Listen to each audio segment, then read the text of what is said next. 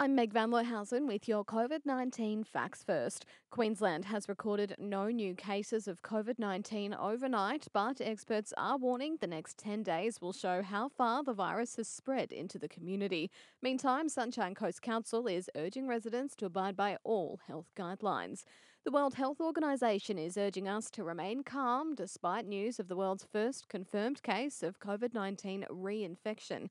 Researchers in Hong Kong say testing shows a man who recovered after being infected in April has since fallen ill with a different strain, throwing doubts on the effectiveness of herd immunity. But the World Health Organization's Maria Van Kerkhove says we need to keep it in perspective. We need to not jump to any conclusions. It is possible, of course, because with our experience with other human coronaviruses and the MERS coronavirus and the SARS-CoV-1 coronavirus, we know that people have an antibody response for some time, but it may wane. And KFC has dropped its slogan, Finger Lickin' Good, amid COVID fears. For the first time in 64 years, the fast food giant has confirmed it will pull the catch cry from advertising worldwide.